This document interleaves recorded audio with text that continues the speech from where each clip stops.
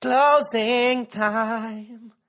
Yeah! Premier épisode depuis la fin officielle de notre campagne Ulule Mission Forsberg. On est aujourd'hui en date du 6 novembre 2017, là, en temps réel, si vous écoutez l'épisode en temps réel. Et donc, c'est vraiment, je voulais vous remercier, c'est incroyable qu'on ait réussi à amasser 6 647 $ au final. 6 647 $ en un mois. On a atteint le 5 000 en moins de 2 semaines. Merci à chacun d'entre vous qui avez participé, peu importe à quel montant, à quelle valeur. Merci d'avoir participé, d'avoir mis votre petite brique dans le mur qui est ce projet incroyable. Donc, merci. D'ailleurs, on est très, très, très excités. On a déjà commencé à travailler là-dessus en ce moment. On est en train de planifier le voyage. On est en train de tout planifier la logistique, tout ça. On est là-dedans. D'ailleurs, s'il y en a, il y a des gens qui nous écrivent des fois pour nous donner de l'aide ou des trucs ou des peu importe. Des fois, il y en a qui ont des gars. Je connais un gars en Suède qui pourrait vous... Allez-y, écrivez-nous à notre inbox Facebook, direct sur le tape. Si vous pouvez nous aider d'une quelconque manière, des fois, on a des flashs. Des fois, peut-être vous allez être hésitant ou gêné. Ah, non, j'ai écrit. Ouais, allez-y, écrivez-nous, ça nous fait plaisir. Puis on a besoin de ça. Puis on adore avoir toutes les likes qu'on peut. Donc, ça a des trucs. Allez-y, de bon cœur. Donc, voilà. Et donc, on est en train de préparer ça. D'ailleurs, il y a plusieurs gens qui m'écrivent, question qui revient souvent. Par rapport à la marchandise, ceux qui ont commandé des packages qui impliquaient de la marchandise, quand est-ce que je vais recevoir ma marchandise? Eh bien, on est exactement là-dedans. En ce moment, on vient juste de terminer la campagne, même pas une semaine. Donc, on est en train de faire les bilans, on est en train de tout compter ça. Et le temps de faire les commandes, puis que ça se fasse. Donnez-nous quelques semaines, puis vous allez avoir, comme on dit, ça va être dans le mal. Pas le chèque, mais le hoodie. Le hoodie va être dans le mal. Donc, ça s'en vient. On vous a certainement pas oublié, juste vous en rassurer. Également, c'est ce qui nous amène à l'épisode d'aujourd'hui. L'épisode avec Richard Labbé et Sylvain Saint-Laurent, 2 journalistes que j'ai rencontrés, très important de remettre en contexte, mais en juin, donc début juin 2017, alors que les gars étaient en vacances. Alors, c'est pour ça là, qu'il y en a qui demandent pourquoi tu parles pas de Carey Price ou blablabla. Ben, en fait, non, c'est ça a été fait. Mais ça me permet aussi de plus parler de leur profession, évidemment, journalistique, et de plus parler de leur métier que dans l'actualité. Donc, voilà. Donc, Sylvain Saint-Laurent, qui est au droit à Ottawa, Outaouais, disons, Gatineau, et Richard Labbé, qui est sur le beat du Canadien. Donc, 2 gars qui sont sur le beat de 2 équipes dans 2 marchés différents. C'est très intéressant de les entendre parler. Puis, en plus, c'est 2 amis aussi à la base. Donc, voilà. Donc, voilà pour l'épisode 6. Merci encore pour la campagne. On est extrêmement excités. Je ne sais pas si vous entendez dans ma voix, mais c'est de l'excitation et un début de rhume. Alors, merci à tous et bon épisode avec Richard Labbé et Sylvain Saint-Laurent.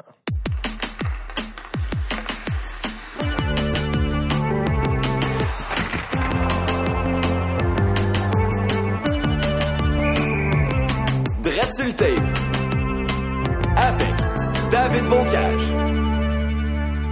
Yes, Richard Labbé, Sylvain Saint-Laurent, merci d'être là. Merci de l'invitation. Un plaisir. En fait, ça, j'ai rencontré Sylvain au Festival Transistor à la radio numérique à Gatineau.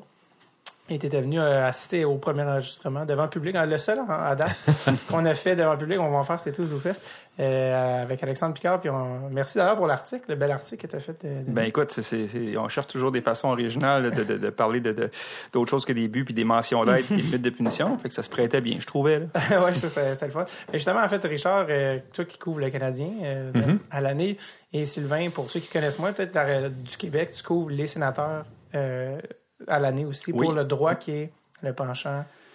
C'est le quotidien francophone des gens d'Ottawa puis de Gatineau. Ça, qui est en fond de la même, je ne vais pas dire compagnie, mais qui est la presse. Même famille, on va dire ça comme ça. Famille élargie. Oui, exactement. Je trouve ça vraiment intéressant de recevoir 2 gars qui couvrent les équipes de hockey professionnel, mais 2 équipes différentes dans des marchés différents. Toi, justement, Sylvain, tu m'en avais parlé, tu disais que ça serait le fun qu'on le fasse avec Richard, justement, parce qu'on n'a pas la même... Ben, c'est parce qu'on se connaît depuis longtemps aussi, puis on a fait bien des choses ensemble. Je veux dire, je pensais en m'en venant aujourd'hui sur la route, puis on s'est rencontrés pas à cause du hockey, mais à cause de la Ligue canadienne de football. OK. C'est vrai. J'avais oublié. T'as un lourd passé. Oui, t'as un lourd passé, Richard. Mais moi, j'ai pas oublié parce que, écoute, c'était les Renegades d'Ottawa. Oui. Ma première équipe professionnelle que je couvrais. Comment l'oublier? Ben, c'est ça, c'est inoubliable. Puis quand les gens de Montréal arrivaient, puis Richard venait avec les Alouettes, tout de suite, ça a cliqué. Puis depuis ce temps-là, ben, écoute, on a toujours autant de plaisir à se revoir. Et là, maintenant que t'en parles, ça me revient. On avait un running gag, Sylvain et moi. À chaque fois qu'on se voyait, il y avait un joueur à l'époque, écoute, là, il y a pas grand... Allez googler ça parce qu'il y a personne qui s'en souvient sur nous autres, qui s'appelait Donny Montana. Okay. Je sais pas pourquoi j'ai toujours accroché ce gars-là, possiblement à cause de son nom de famille, qui a rien à voir avec Joe, malheureusement pour lui. Mais c'est un type sympathique qui s'était promené quand même dans la Ligue canadienne de football. Puis je sais pas pourquoi, on se demandait toujours mutuellement des nouvelles de Donny Montana quand on se voyait. On a 4-5 running gags comme ça, ils vont venir un moment dans l'enregistrement, je suis certain. Et on le salue. Même pas Denis Denis. Ben, c'est un gars de Saint-Jean-sur-Richelieu, si je me souviens bien. Étudiant en plus. Oui. Tabarouette. Wow. Je me souviens de bien des affaires que t'as faites aussi dans les dernières années. Ça, je suis pas sûr que je veux tout le savoir. En tout cas. Tu couvres les Sénateurs, puis tu me parlais un petit peu comment, tu sais, après une game, tu rentres dans le vestiaire, puis il n'y a pas vraiment tant de personnes qui... c'est pas du tout, c'est beaucoup plus tranquille, vous avez accès aux joueurs. À quel point c'est différent, tu sais, les deux, vous couvrez une équipe de la Ligue nationale, à quel point c'est différent dans ce que vous dealez à chaque jour? Ben c'est ça, c'est carrément, c'est la différence est toute là, c'est le même sport, la même ligue, le même calibre de jeu, mais tout est dans le marché médiatique. Là. Moi, il y a des jours où je peux rentrer après une pratique de sénateur dans le vestiaire, puis on est 5 ou 6 journalistes, c'est beau. Ça arrive combien souvent à Montréal qu'il y a 5 ou 6 personnes? Je me souviens pas de la dernière fois. Il y a plus de monde pour ça. Il y a plus de monde que Écoute, ça quand quelqu'un passe le balai. Puis tu fais un tournoi de golf l'été avec Paul Byron, puis tu vas avoir 35 médias de Montréal qui vont être là. Moi, je me souviens, en fait, d'un match à Montréal que j'étais venu couvrir, puis j'étais dans le vestiaire du Canadien juste le matin comme ça, parce que j'avais pas besoin d'être là, mais il y avait j'avais compté 36 journalistes et caméramans et preneurs de son, tout le kit, puis il y avait aucun joueur dans le vestiaire. Puis finalement, Steve Bégin s'était pointé. On savait même pas s'il jouerait ce soir-là. Il était pas certain. Tout le monde s'était garoché sur lui. C'était le seul joueur qui s'était pointé dans le vestiaire par accident. Puis toute l'après-midi, ça avait roulé en boucle des clips de Steve Bégin à la télévision. Puis on savait même pas s'il jouait ce soir-là. Avec tout le respect, Steve Bégin, qui était pas un acteur important, là. Mais c'est le problème, tu poses la question du marché. Puis, c'est par rapport médiatiquement, en tout cas. Ouais. Je te dirais que la grosse différence, ça vient de la culture de l'organisation. Les Sénateurs, ça demeure une équipe jeune, dans le sens où... historiquement, c'est ça. En oubliant là, qu'ils ont existé là, à l'époque de la Première Guerre mondiale. Donc, c'est pas une équipe qui a énormément, je sais pas, de tradition. On va dire ça comme ça. C'est le bon mot. Chez le Canadien, évidemment, il y a les 24 fanions accrochés au Centre Bell. Et chez le Canadien, on joue beaucoup là-dessus. Et ça, là, ça en devient lourd des fois pour nous là, qui avons à côtoyer ce quotidien-là. Parce que le Canadien, souvent, se croit au-delà du reste de la Ligue nationale de hockey, dans tous les niveaux. Là. Dans quel sens? Accès médiatique, les règlements, les règles médiatiques, des choses comme ça. Plus... Parce que Sylvain vient de parler, là, tu rentres dans le vestiaire, puis t'as un gars, là, OK? Moi, j'étais à Ottawa avec Sylvain récemment là, pour les séries, puis ça m'a surpris à un moment donné. Les portes du vestiaire se sont ouvertes, puis il était comme 15 gars. Et puis, à un moment donné, j'ai ramassé, comment il s'appelle, Pajot, puis j'ai commencé à jaser 25 minutes avec lui. Puis 5 personnes de l'organisation viennent m'interrompre, puis me disaient « Hey, c'est assez, là, dernière question. » C'est deux approches complètement différentes, et ça fait en sorte que, probablement que dans le marché de Sylvain, c'est peut-être un petit peu plus agréable. C'est pas que c'est désagréable chez les Canadiens, mais des fois, ça peut être lourd. Parce qu'il y a un contrôle. Exactement. Il y a un contrôle, puis c'est plate quand les portes s'ouvrent, puis il y a 2 gars, puis c'est le 8e défenseur, puis le 14e attaquant. Est-ce que vous aimeriez ça interchanger? Est-ce que Sylvain aimerait ça venir couvrir à Montréal? Est-ce que Richard aimerait ça aller couvrir à Ottawa? Moi, plus tôt dans ma carrière, ça m'a tenté de venir à Montréal, mais plus pour savoir si je me sentais un petit peu loin de l'action quand j'étais à Ottawa. Mais ça n'a pas fonctionné pour toutes sortes de raisons. Puis je te dirais qu'aujourd'hui, j'apprécie encore plus justement... J'ai toujours apprécié la liberté qu'on avait à Ottawa de pouvoir justement aller voir un joueur dans le vestiaire, puis s'asseoir avec, passer 10-15 minutes avec, puis de jamais se poser la question en rentrant dans le vestiaire, bon, j'ai une histoire, une idée pour une histoire aujourd'hui, je vais-tu pouvoir la faire parce que mon gars va-tu être disponible? Le gars est disponible à 97% du temps à Ottawa. Fait que non, aujourd'hui, je changerais pas du tout avec les gens de Montréal. Moi, je changerais pour Los Angeles, mais pour des raisons climatiques. C'est ça, c'est pas des raisons d'hockey. Est-ce qu'il y a quelque chose, tu l'as parlé à Montréal, c'est intense, là, OK? C'est un petit peu... moi-même, je suis un fan de hockey, des fois, je trouve ça too much, l'espèce de... Ça spin constamment, puis toi, tu fais partie de ce tourbillon-là. Je suis un des coupables. Exactement. Ouais. Est-ce que des fois, tu te dis, OK, je suis tanné, là. Écoute, l'an passé, je pense qu'on a atteint des sommets de bas fond. Je sais pas si ça se dit. Ouais. C'est une contradiction. C'est une belle figure. L'an passé, à un moment donné, c'était... Pas cette saison, donc la saison précédente. Là, je suis pas bon en maths. Ça fait quoi, 2015-2016? Ouais. En 2015-2016, c'était quoi la grosse histoire? C'était le genou de Carey Price. OK, ça, là, à partir du moment où il s'est blessé le 25 novembre, jusqu'à la fin de l'année, parce qu'on l'a plus jamais revu, ça a été un feuilleton. Ça a été, là, c'était fou. Puis à un moment donné, c'était tellement fou que il allait, je sais pas, je pense à la mi-février, à un moment donné, il s'est mis à aller faire des tours de patinoire en tracksuit. Ouais. Et là, on avait... Puis là, je veux pas blâmer personne. C'est juste comme ça. Mais on avait des collègues qui faisaient le pied de grue à Brossard à partir de 8 heures le matin, des Kodak, des photographes, n'importe quoi, pour prendre des photos de Carey en tracksuit. Et à un moment donné, moi, j'étais en congé. Et là, je reçois des alertes sur mon cellulaire. Mais, ça commence à buzzer mon cellulaire. Ça n'arrête pas. Je dis, tabarouette, il se passe quelque chose de gros. Gros échange. Là, c'est du monde qui me cherchait. Comment ça que t'es pas à Brossard? Comment ça que t'es pas à Brossard? Là, écoute, j'étais dans mon char, j'ai failli prendre le champ, failli faire un accident. Là, je m'immobilise. Carey Price, il a mis ses gants. OK? Qu'est-ce que tu veux dire, il a mis ses gants? Non, il patine avec son tracksuit, puis il a son bloqueur, puis sa mythe. OK? Puis là, tu veux que je fasse quoi? Non, mais il a mis ses gants!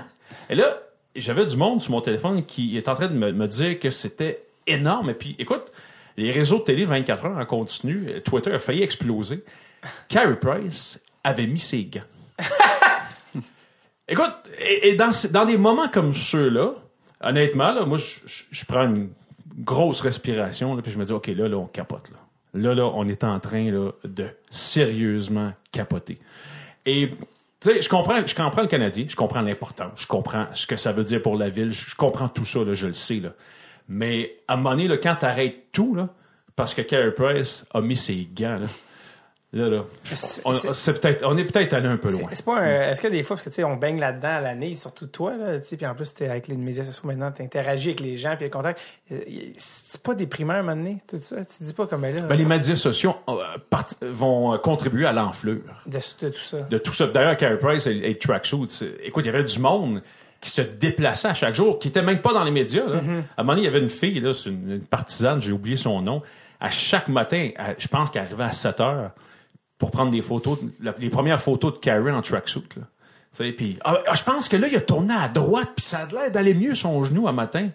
C'était rendu ça. Là. On était rendu là-dedans. Là. Puis, les médias sociaux aident pas à ça. Toi, en tant que journaliste, là, pour la presse, en tant que ce qui se veut, là, ça fait une source là, d'informations fiables. Comment vous faites, en fait, peu importe, pour pas tomber dans la maladie mentale? C'est très difficile de ne pas être malade mental, effectivement, après quelques épisodes. Parce que, tu sais, la ligne est mince. Vous êtes des passionnés de sport, vous couvrez, vous vous adressez à des passionnés de sport. Des fois, ils en veulent plus. C'est où la ligne? Justement, tu sais, des fois, là, comme tu l'as dit, des fois, il n'y a rien à dire. Il n'y a rien à dire aujourd'hui. Il n'y a rien à couvrir. Qu'est-ce que tu fais? Tu peux pas sauter une journée? Mais sais-tu quoi? Moi, je pense, puis je lis régulièrement la presse, je parle avec Richard puis avec ses collègues, puis je suis pas 100% d'accord avec ce que tu dis, que des jours, il n'y a rien à dire. C'est que des fois, il faut juste s'éloigner de justement Carey Price puis son tracksuit. Tu as une vingtaine de joueurs dans une équipe. C'est sûr que les partisans vont toujours vouloir qu'on nous ramène les mêmes personnages, les mêmes 5-6 qui sont leurs joueurs préférés, mais il y a un paquet d'histoires intéressantes à raconter avec les autres joueurs qui souvent sont plus disponibles, puis qui ont souvent plus de temps, puis qui ont plus envie de parler que les grosses vedettes. Puis c'est dans ce temps-là que justement, des fois, il faut se tourner vers ces gens-là, puis essayer de raconter des histoires intéressantes. Moi, en tout cas, je sais que ça fait partie du plaisir de mon travail, c'est justement trouver des histoires intéressantes, que je te parlais de toi tantôt, puis de ton podcast, puis de raconter ces histoires-là pour justement donner de l'information de qualité qui tourne pas juste autour de « Oh mon Dieu, il y a son blocker, puis il y a sa mythe dans la main. » Est-ce que... Non, vas-y. Non, vas-y. Ben, j'allais dire, c'est vrai ce que Sylvain dit, parce qu'effectivement, sinon, si tu fais juste à tous les jours dire que, OK, machin est sur le troisième trio, puis l'autre gars, il est à gauche, il est rendu à droite, puis honnêtement, ça, c'est super plate, puis t'as pas besoin de... T'as pas besoin de faire 50 textes là-dessus. Là. Puis non seulement ça, mais tout le monde qui a un compte Twitter ou une page Facebook ou une émission de radio peut commencer à débattre sur les mêmes sujets, dans le fond. Si tu as la chance d'avoir accès au vestiaire, de voyager avec l'équipe, de voir ce qui se passe, ben justement, je pense que ta responsabilité, en quelque part, c'est d'aller au-delà de ça puis de raconter des histoires différentes un petit peu. Il y a souvent, c'est vrai ce que tu dis, Sylvain, souvent aussi, tu vas voir des gars, mettons, tu vas t'asseoir avec des gars qui vont, dont tu ne soupçonnes peut-être pas un sujet d'intérêt. Puis moi, tu sais, à un moment donné, je me souviens, j'étais à Chicago pour je pense que c'était en début de saison avec les Blackhawks. Et puis, tu sais, évidemment, les Blackhawks, c'est Kane, c'est Taves, il y en a de la vedette là, au pouce carré dans ce vestiaire-là. Puis je sais même pas comment ça se fait. Mais à un moment donné, je me suis retrouvé assis avec le gardien de but réserviste dont le nom m'échappe, Sylvain et moi. Scott Darling. Qui était avec les Flyers de Philadelphie en finale. Rory Emery. Non. Michael Layton. Layton, c'est ça. Ah ouais, Michael Layton. Je commence à jaser avec Layton. Je sais même pas pourquoi. Et là, il commence à me raconter... je sais pas, tu sais, genre, je dis, puis comment ça va ces temps-ci? Ouf, ça a été difficile cet été. Ah oui, comment ça? Puis là, il commence à me raconter il avait failli mourir cet été-là. Il avait été victime d'une infection. Il était genre à Disneyland avec sa famille. Il a été pris d'une infection virale super rare, transféré à l'urgence.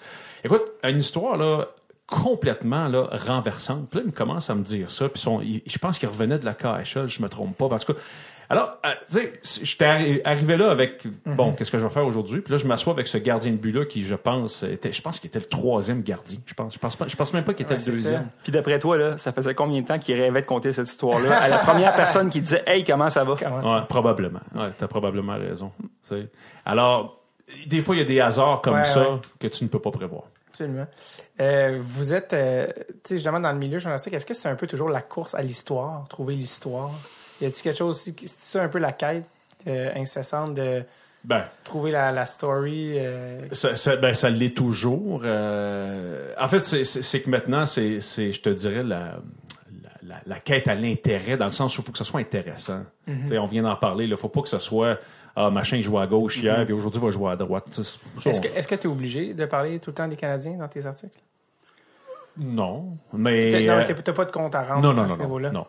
Je peux décider aujourd'hui que j'écris pas du tout là-dessus, puis ça va être bien correct. Okay. Mais c'est sûr que dans la saison en tant que telle, ça va être le sujet principal. Parce que... Puis à Ottawa, j'imagine, c'est la même chose. Ben, c'est le club des ligues majeures dans une ville des ligues mineures, dans le fond. Là. Fait que c'est un peu la même chose. Mais tu sais, tu parles de la quête à l'histoire. Il y a 10-15 ans, avant l'arrivée des réseaux sociaux, je pense que c'était plus vrai.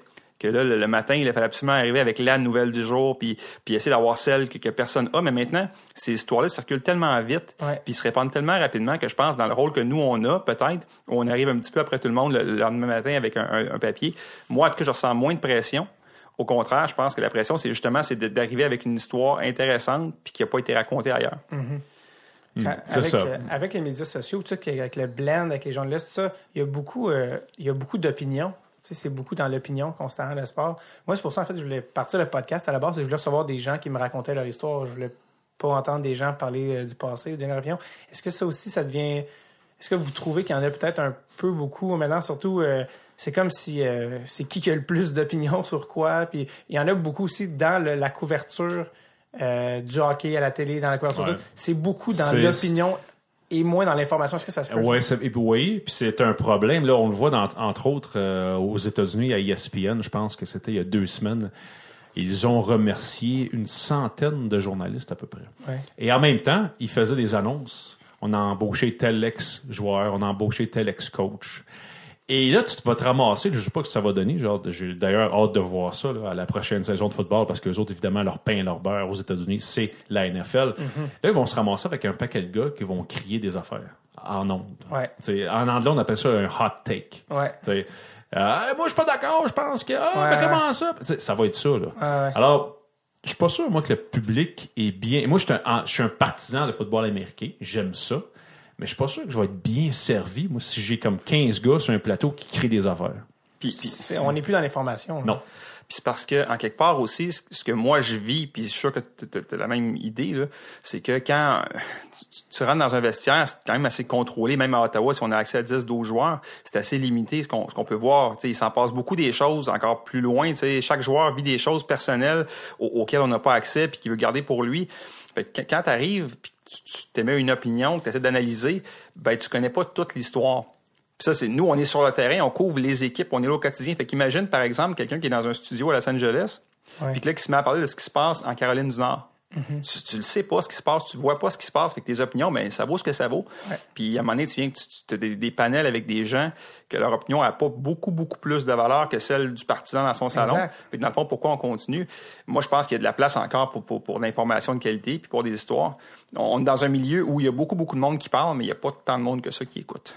Je dois avouer que ça fait plusieurs années que j'écoute plus le hockey en français au Québec. Je suis quand même assez fan, je trouve, de ce qu'ils font à CBC. Je trouve qu'il y a, je sais pas, un genre de souci de rigueur, d'information, d'en apprendre. Pourquoi dans la couverture du hockey au Québec, je sens qu'il y a plus un relâchement là-dessus? Je ne sais pas, c'est une bonne question, ça. Pourquoi est-ce qu'on privilégie des personnalités sportives c'est une très bonne par-dessus question. des journalistes? Est-ce que vous, les journalistes, ça vous énerve de voir ça? C'est quoi votre point de vue par rapport à ça? Moi, j'aimerais ça voir plus de mes collègues. Entre autres, pour ne pas nommer, mais on va le nommer pareil, là, du côté de TVA Sport, si eux autres regardent dans leurs cours, ils ont de très bons journalistes là, qui travaillent qui travaillent au Journal de Montréal, par exemple, qui pourraient passer sur les panels là-bas. Et pourtant, on fait rarement appel à eux. Ça, moi, je m'explique ça. En fait, je me l'explique pas. Je comprends pas. On devrait. Il y a de l'expertise qui est là dans la boîte, qui devrait être mise à contribution.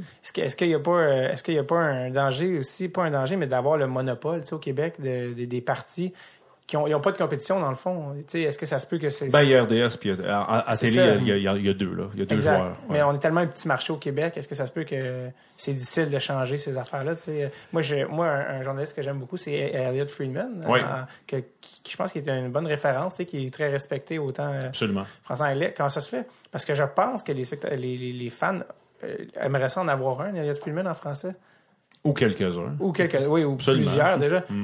Où sont-ils et pourquoi? C'est une très bonne question. Honnêtement, ça, je sais pas comment répondre. Sylvain, as-tu une idée, toi? Ben non, en fait, autre que, dans le fond, les experts, les anciens joueurs, les anciens coachs, moi, je les aime beaucoup. J'aime les côtoyer, puis j'aime ça quand il y en a plusieurs, parce que souvent, ces gens-là vont m'alimenter, puis ils vont me donner des perspectives, puis en me parlant de leurs histoires, dans le fond, peuvent aider à comprendre ce qui se passe aujourd'hui. Fait que dans le fond, ces gens-là sont super précieux, puis on en a besoin dans le paysage, parce que, tu sais, moi et Richard, on est deux très, très, très mauvais sportifs.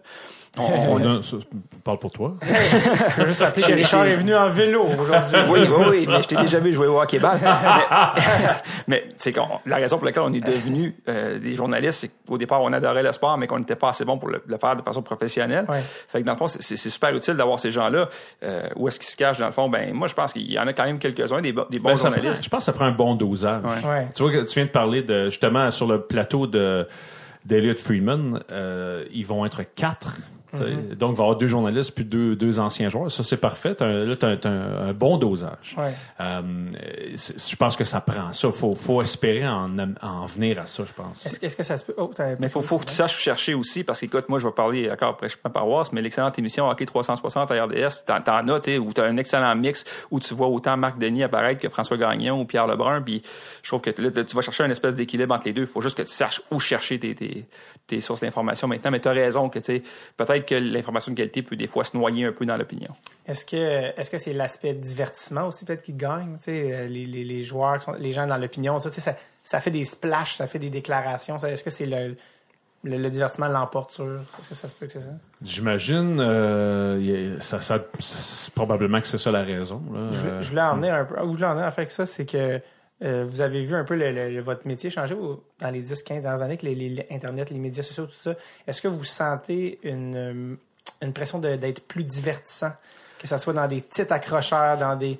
Tu sais, je lisais ton fil Twitter hier, tant de raisons de regarder le football cette année. Tu sais, le sens du hook, est-ce que le journaliste doit développer sa partie showbiz depuis quelques années, un petit peu plus? Peut-être un peu. Moi, je vais t'avouer, je me considère pas super performant dans les réseaux sociaux parce que j'ai une espèce de pudeur par rapport à ça. Je regarde ce qui se passe, c'est comme une autoroute, comme il y a beaucoup de circulation, puis c'est pas vrai que toutes les opinions se valent, puis c'est pas vrai qu'elles sont toutes intéressantes à lire. Fait que moi, j'ai toujours un peu de réticence Ce que je vais tweeter, c'est surtout les liens vers mes articles ou des fois quand les nouvelles éclatent devant mes yeux, je peux les rapporter. Mais moi, je ressens pas ce besoin-là d'embarquer dans la compétition puis d'être celui qui va crier le plus fort puis l'affaire la plus intéressante pour aller chercher 10 followers de plus avant la fin de la journée. Je pense que tu es pas mal comme ça. Ouais, non, moi non plus, je vois pas l'intérêt vraiment de tenter de faire un coup d'éclat avec quelque chose pour accrocher, seulement pour le plaisir, si on veut, d'accrocher. Non, Puis on n'a pas non plus... au droit, je suis sûr que vous n'avez pas cette pression-là. À la presse, on n'a pas non plus cette pression-là. Alors, de sortir des affaires juste pour dire « ça va accrocher. Ouais, ça va, t'sais. À un moment donné, je me suis dit, on faisait des blagues à la presse parce que maintenant, on a des... avec l'application tablette, on a des statistiques qui sont très, très avancées. Tu peux savoir le temps de lecture passé sur un texte, des choses comme ça. Puis à un moment donné, il y a notre boss à la presse qui nous avait expliqué au sport, qui nous avait expliqué que à la blague, ce qui sort, ce qui score, là, c'est Piqué Subban. Fait qu'arrangez-vous pour mettre Piqué Subban dans chacun de votre titre. Mettons, les Alouettes l'emportent avec Piqué Subban dans les estrades. Mettons, alors, on se faisait des blagues là-dessus, mais on n'est pas rendu là encore là, de marquer Piqué Subban seulement parce qu'on sait que ça va attirer plus de monde. Écoute, moi, j'ai couvert un match de baseball pas plus tard que cette semaine. J'ai compté les spectateurs dans les estrades. Il pleuvait. Puis dans la Ligue Can-Am, qui est une ligue très, très, très modeste, il y avait 43 personnes. Fait que je me suis pas senti Ottawa, du tout... Ouais, c'est ça. Fait que je me suis pas senti du tout coupable le lendemain d'écrire qu'il y avait eu une défaite devant 43 spectateurs, puis de débattre, puis en fait pas de débattre, mais plutôt d'expliquer puis m'allonger sur le sujet. J'ai écrit un très, très long texte sur un match qui intéressait personne. 43 personnes. Il faut juste Marc Piqué Subban. C'est ça, exactement. C'est ça. Ou Eugénie Bouchard. Je me suis fait dire que ce sont les deux noms qui sont les plus... Ça prend pas une application pour savoir ça. C'est deux noms tellement... je sais tellement pas. vendeurs. Puis justement, dans la continuité, les médias sociaux, puis tu sais, maintenant, avec les... Ça a comme... Ça a pullulé, si on veut, sur dans les années, les sites de rumeurs, les sites de... ça, c'est dangereux. Comment ça a changé votre métier? C'est dangereux parce que là, souvent... probablement, il faut vérifier, puis revérifier, puis contre-vérifier. Là. Ça, c'est la première chose. T'sais, entre autres, avec Twitter, qui est très, très... qui peut être très malsain pour ça. T'sais, ça m'est arrivé, moi, à un moment donné, je pense qu'il y a 3-4 ans, c'était ça la date limite des échanges. Là. En tout cas, à un moment donné, il y a des périodes dans l'année où il y a une prolifération de faux comptes. Ouais. Puis à un moment donné, il y a quelqu'un, il y a un faux, je sais pas, là, un faux collègue là, qui avait tweeté, je sais pas trop, genre tel gars va être échangé d'ici tant de temps. Puis là, j'ai retweeté sans regarder que c'était un faux compte. Alors là, dans 3 minutes, écoute, j'ai reçu 60 messages. « Hey, c'est faux, c'est pas vrai, c'est pas vrai. » Puis là, je regardais le gars, puis effectivement, c'était un imbécile qui s'était monté une fausse photo, puis tout ça. Hey, faut-tu avoir du temps à perdre quand même? Il devait être super fier d'avoir réussi à en faire walker Charles Ouais, Labrie. c'est ça, exactement. Puis là, depuis ce temps-là, écoute, je regarde, puis je revérifie, mais c'est vraiment fatigant. Puis les autres rumeurs aussi qui circulent, là, entre autres, là, l'année du centenaire chez le Canadien, ça a été une année horrible à tous les points de vue. Et le hors-glace c'était l'année des frères Costitine, des choses comme ça. Ouais. Écoute, il y avait des gars qui étaient dans les bars à chaque soir. Puis là, à un moment donné, c'était difficile de naviguer à travers ça parce que je recevais plein de messages de monde qui connaissait du monde, qui avait vu tel gars, qui s'est battu avec tel autre gars, tu sais, plein d'affaires de même. Puis à un moment donné, il faut que tu fasses attention parce que si tu fais juste colporter de la fausse rumeur puis que ça s'avère effectivement faux, ben là, t'es dans le trou. Puis là aussi, c'est toujours d'essayer de se rappeler qu'est-ce qui est pertinent puis qu'est-ce qui l'est pas, là. Qu'un gars se soit fait gifler par une fille dans un bar parce qu'il était trop entreprenant, ben je veux dire, c'est pas sûr que le public veut savoir ça. Puis même à rigueur, la bataille dans le bar, je veux dire, tout dépend c'est quoi puis comment ça s'est passé. Tu sais, faut toujours faire attention à jusqu'où tu peux aller avec ça, là. Il y a des sites maintenant qui ne fonctionnent que sur aller chercher des clics. C'est par ça que je voulais dire, est-ce que vous êtes en compétition contre ça? T'sais? Non, pas du tout. À savoir qui va pas du tout. Ben non, parce qu'on n'est pas du tout dans... c'est pas la même raison d'être. Moi, je peux pas me permettre... Tu sais, ces sites-là, ce gars-là, ou cette fille-là, ben, je présume que c'est souvent des gars qui font ces sites-là, c'est quelqu'un qui a aucun compte à rendre à personne. Ouais. Alors là, il peut pas se faire mettre dehors. Il y a pas de job. Fait que moi, si j'écris une niaiserie, tel joueur a été vu hier soir ben sous puis s'est battu avec tel autre gars puis que c'est pas vrai, ben c'est sûr que le lendemain à 7 heures j'ai un téléphone de mon boss qui va me dire hey, c'est que là faut qu'on se parle, ça marche pas là. Alors que les gens de ces sites-là ont pas de compte à rendre à personne. Alors tu peux bien écrire ce que ça te tente, tu peux bien écrire n'importe quoi, t'as pas de compte à rendre. t'as connu, vous avez connu, ça fait pas si longtemps, mais la presse imprimée, depuis très récemment, c'est déjà du passé. Ça va être du passé pour de vrai là, à la fin de décembre. Là. Donc, la presse samedi... Samedi, elle disparaît, oui. Aussi. Ouais. Avec ça, avec l'imprimé qui est terminé, l'Internet, les médias sociaux, tout ça, l'évolution de comment vous voyez le futur de votre profession de journaliste? Ben là, il y a des efforts qui sont faits, là, entre autres, ça a commencé avec la presse, puis nous aussi, là, on emboîte le pas pour essayer de garder, pas se débarrasser complètement du modèle qui est d'arriver avec une information qui est réfléchie, qui est mâchée, puis qui est digérée comme il faut, à une heure fixe dans la journée. J'espère qu'il va rester de la place pour ça. Des fois, j'ai l'impression que la demande est moins grande pour ça qu'elle a été, ou en tout cas que l'appétit d'un public plus jeune est moins grande pour ça. J'espère qu'on va pas juste... Parce que là, les gens, ils veulent beaucoup d'instantané, puis ils veulent réagir tout de suite. J'espère qu'il n'y aura pas juste de la place juste pour ça, parce que c'est pas vrai que toutes les histoires se racontent en 140 caractères ou moins. Ça, c'est vrai. Puis nous autres, on tente beaucoup. D'ailleurs, à la presse, on a un nouveau directeur des sports que tu connais bien, Jean-François Bégin, un nouveau, ex-nouveau, là, il l'a été, puis il est redevenu. Puis lui, c'est des choses quand même, puis je pense que c'est une bonne façon de faire, de ramener, d'insister le plus possible sur l'histoire, raconter une histoire. Ouais. Et à chaque fois qu'on le fait, on le fait assez souvent cette année, et à chaque fois qu'on le fait, c'est souvent couronné de succès. Il y a beaucoup de bons commentaires. Tu sais, c'est vrai ce que tu dis. On vit, Sylvain, effectivement, dans un monde d'instantané. Mais ce qu'on voit aussi, c'est que les gens aiment une bonne histoire. Même si ça va te prendre 5 minutes pour l'aller au lieu de 5 secondes. Là. Ce qu'on s'est rendu compte, nous autres, c'est que les gens aiment une bonne histoire bien racontée. Et puis, je pense que c'est quelque chose... c'est une avenue, je pense, à ne pas négliger. Je suis absolument d'accord. Je pense que c'est ça aussi qui fait que les gens, je pense, écoutent le podcast et pour entendre les gens raconter leur propre histoire. Puis, je pense que ça démontre qu'il y a encore, je pense, de la place pour la longue forme. Oui. Un petit peu plus profond. Comment vous pensez que ça va évoluer, le métier, dans le sens, avec la fin de l'imprimé, quelle forme ça va prendre? Les textes, c'est quoi l'avenir? Je pense qu'il y a beaucoup de groupes de presse qui planchent très fort présentement pour trouver un modèle, une application téléphonique qui aurait bien de l'allure. Il y en a beaucoup qui l'ont fait, mais je pense qu'il n'y a pas personne qui a trouvé la formule magique encore. Et j'ai entendu beaucoup de choses en coulisses présentement où il y a beaucoup de groupes de presse qui mettent beaucoup d'efforts pour tenter de trouver quelque chose qui serait agréable à lire sur ton téléphone. Alors, je pense que ça s'en va beaucoup vers ça. Je pense que la tablette, récemment, on vient d'entendre parler qu'il y a une nouvelle tablette qui va envahir le marché, qui va être, semble-t-il, la Cadillac des tablettes. Là. J'ai hâte de voir ça. Ça va être intéressant. On s'en va vers ça, je pense, beaucoup. Moi, au début, je vais t'avouer, moi, je suis vieux, là, j'ai 46 ans. Moi, quand ma presse papier a disparu, je trouvais ça bien plate. Ouais. Mais j'ai appris beaucoup à lire sur la tablette. J'ai appris à aimer ça. Et le téléphone, j'aime ça aussi, mais j'ai encore un peu de misère avec le téléphone quand même. Plus petit. Ouais. Mais moi, j'ai eu un coup de foudre, au contraire, pour la Presse Plus quand c'est sorti. Ça m'a fait acheter un iPad. Puis j'avais tellement hâte que les plus petits journaux comme le nôtre se mettent au diapason. Puis tu vois, aujourd'hui, je trouve ça extraordinaire parce que le matin, je me lève. Puis je me lève, je débranche la tablette de mon lit qui est rechargée. Puis j'ai la presse de Montréal, le Toronto Star, notre journal à nous, puis même un plus petit groupe de presse comme Transcontinental qui produit des journaux hebdomadaires au Québec, puis qui sont très présents dans mon marché à moi, en Outaouais. Et ils produisent un quotidien sur tablette. T'sais, c'est sûr que c'est modeste, ils n'ont pas des grosses équipes comme par exemple la Presse Plus. Mais d'un coup, écoute, je me ramasse avec 4 quotidiens qui m'arrive à ma porte gratuitement. Puis que, si je veux tout lire, là, ça me prend 1h30, 2 heures en partant.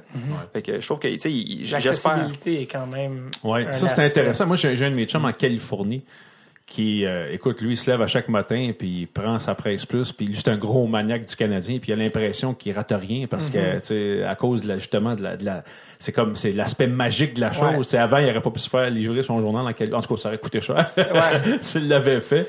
Mais là, ça s'est livré à sa porte. Ouais. Puis il faut pas se décourager parce que c'est vrai, des fois, ça peut être frustrant. Écoute, moi, je me souviens, entre autres, là, en début de saison, quand il y a eu le fameux match devant 12 000 personnes à Ottawa entre les Coyotes puis les Sénateurs le mardi, là, évidemment, ça frappe l'imaginaire. commentaires, il y a des images de sections pratiquement vides dans les estrades, puis le lendemain, tout le monde ne parlait que de ça.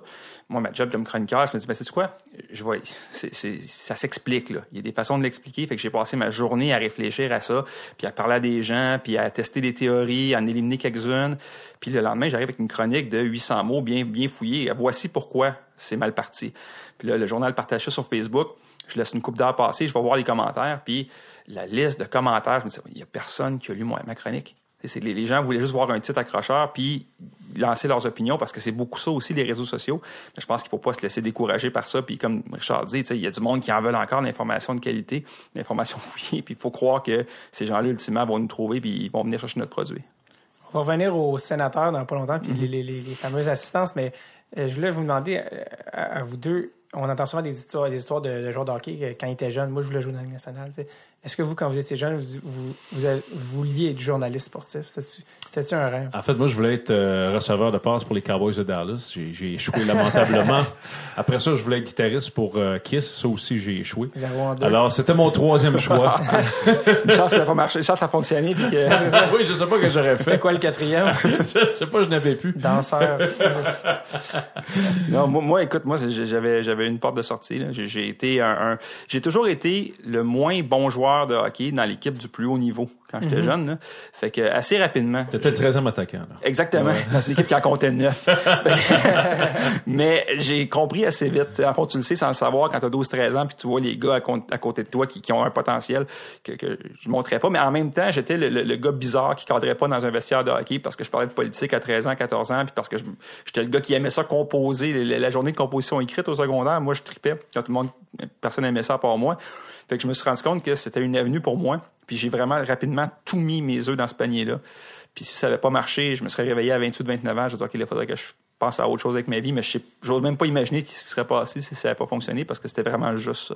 C'était qui vos idoles, vos modèles, passé et présent, vos idoles dans votre domaine, qui vous ont inspiré à faire ça? Écoute, moi c'est bien bizarre parce que très tôt je lisais en anglais. Alors j'ai beaucoup de modèles de gens que j'aimais beaucoup en anglais. En français évidemment. Moi c'était en fait celui que j'adorais lire, c'était le regretté, très regretté Robert Duguay.